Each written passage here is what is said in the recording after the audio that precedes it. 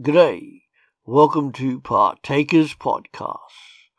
Come and listen. This is the big story of the Bible. Act 1, Creation. First a question. Which is your favourite television programme? Very probably your answer is either a soap, a series of episodes telling the story of a family or a group of people, or a series of linked episodes solving various crimes containing the same central characters each time. Both of these are stories, and we love stories.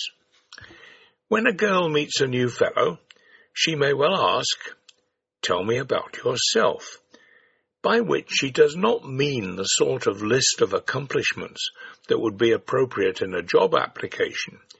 She wants to hear about things he has been involved in, people he knows or has met, strange things that have happened to him.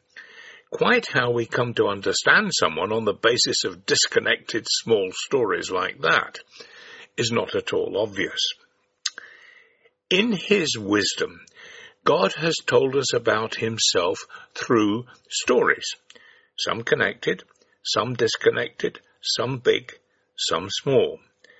Quite how we can come to understand something about God this way is not clear, but we do. By story, I do not mean something that is not true. Scholars call true stories narratives, but that's too posh a word for us. The Bible is one huge story, the greatest story ever told. But we tend to read it and hear about it only in small, disconnected chunks, and have never heard any attempt to put the most important parts of it together as a big, continuous story. This set of studies aims to put that right, even although much modern thinking rejects the idea of big stories, thinking they only function as a method of control. But then perhaps God knows better than the moderns.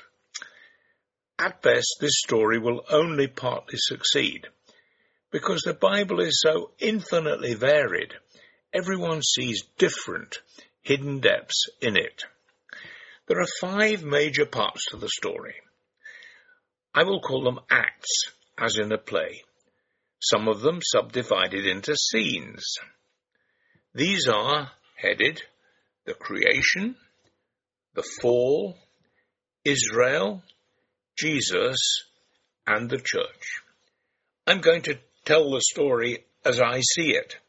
There must be a nearly infinite number of ways the story could be told. This is mine. I hope you enjoy it and learn from it. Very obviously, the first one is creation.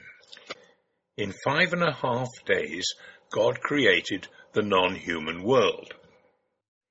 Here, that is in Genesis chapter 1, verse 1 to 23. In the beginning, God created the heavens and the earth. Now the earth was formless and empty. Darkness was over the surface of the deep, and the Spirit of God was hovering over the waters. Vegetation on the 3rd day, visible lights in the sky on the 4th day, living creatures on the sea and the air on the 5th day, and on the ground on the 6th day. And we're told of all these things that God saw that it was good. No part of Scripture has been subjected to more argument than these verses. I'm not going to get into that argument.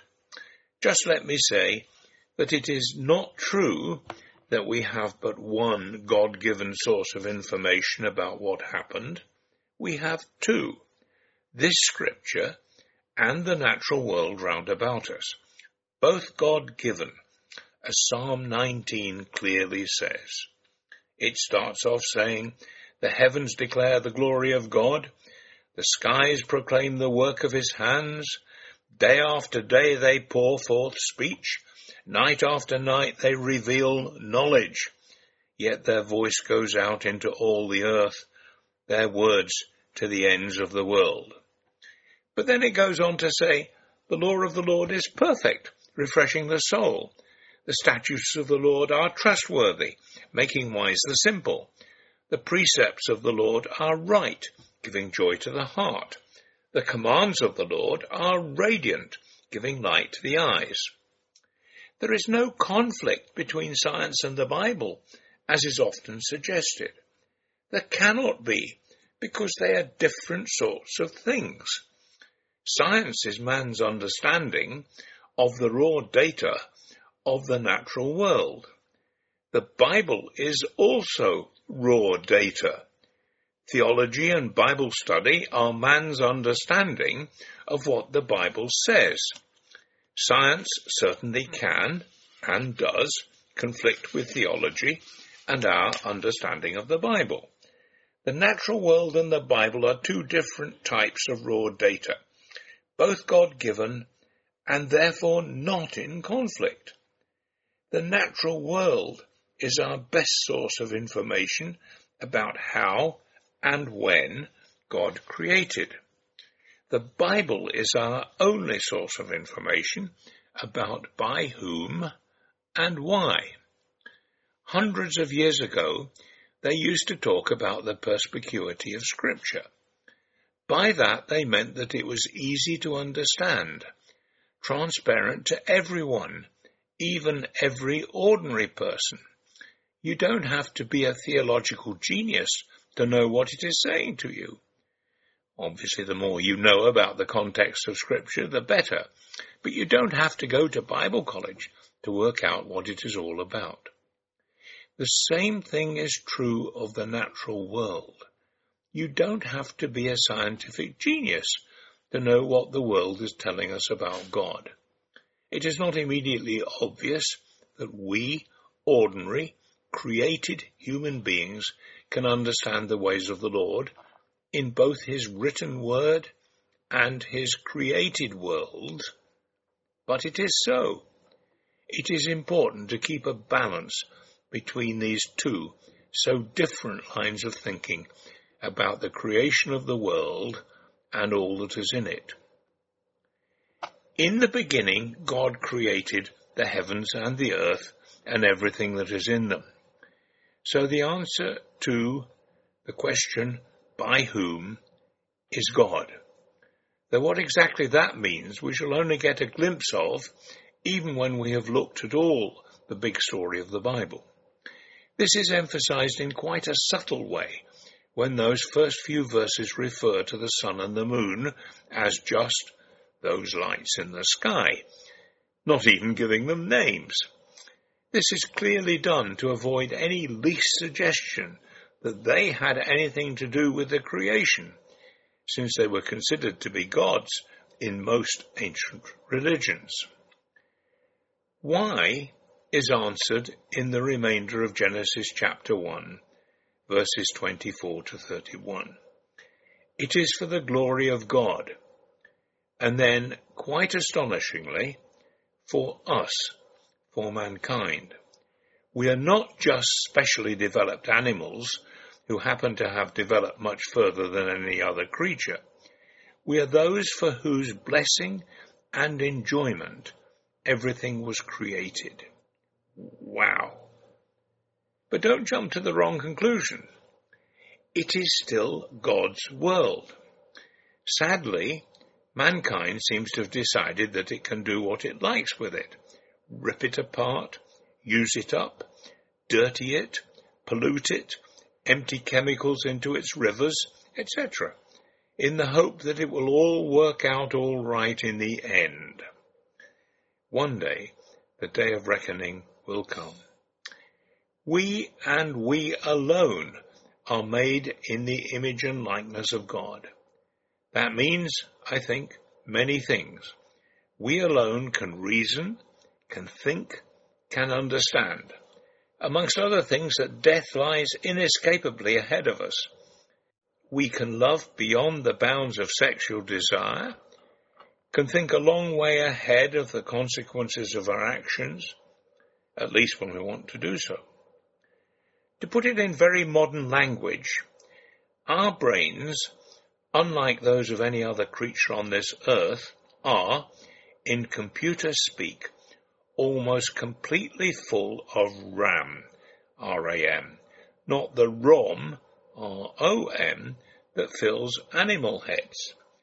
RAM is random access memory, where there is no information until someone is put there. ROM is read-only memory, where the information has already been put there and cannot be changed or developed much. We humans, on the other hand, have to learn, to speak, to walk, to understand just about everything concerning the world around us. Our brains have to learn, to be filled with knowledge. Animals are born with most of the things they need to know already implanted in their brains. That is a huge and wonderfully significant difference. So what? Those two words signal my comment as to what the immediate practical implication of this passage, this part of the big story, means for us, for you and me today. We are created in the image of God. Sometimes Christians get so excited by the next 2 chapters of Genesis that they think of everybody as simply sinners, to the exclusion of these important and thrilling facts. Those who are not Christians, just like those who are, have these two directly conflicting aspects to their lives. We are both made in the image of God and fallen sinners. Sometimes one dominates, sometimes the other. So your unbelieving neighbor, one side, may be the most delightful, helpful, loving person you could wish to meet. Your unbelieving neighbor, the other side, may be the most unpleasant character, impossible to carry out any sort of decent conversation with, always getting into arguments and fights, and probably a thief. Those are the ways we naturally are. Neither person is acceptable to the Lord God if they have made no attempt to enter into relationship with Him. That is the way we naturally are. We need to hold firmly in our minds our understanding of human beings as both God images and sinners, and be careful to understand our world in the light of those two facts. Only as a consequence of the death and resurrection of Jesus and the gift of the Holy Spirit to those who have set out to follow Him can we be any different. That's it for today. Come back every day to www.partakers.co.uk, where there is something uploaded to help you as a Christian disciple, wherever you are in this world, to live for Jesus Christ. Our books are also available on our Amazon site at www.pulptheology.com. See you later.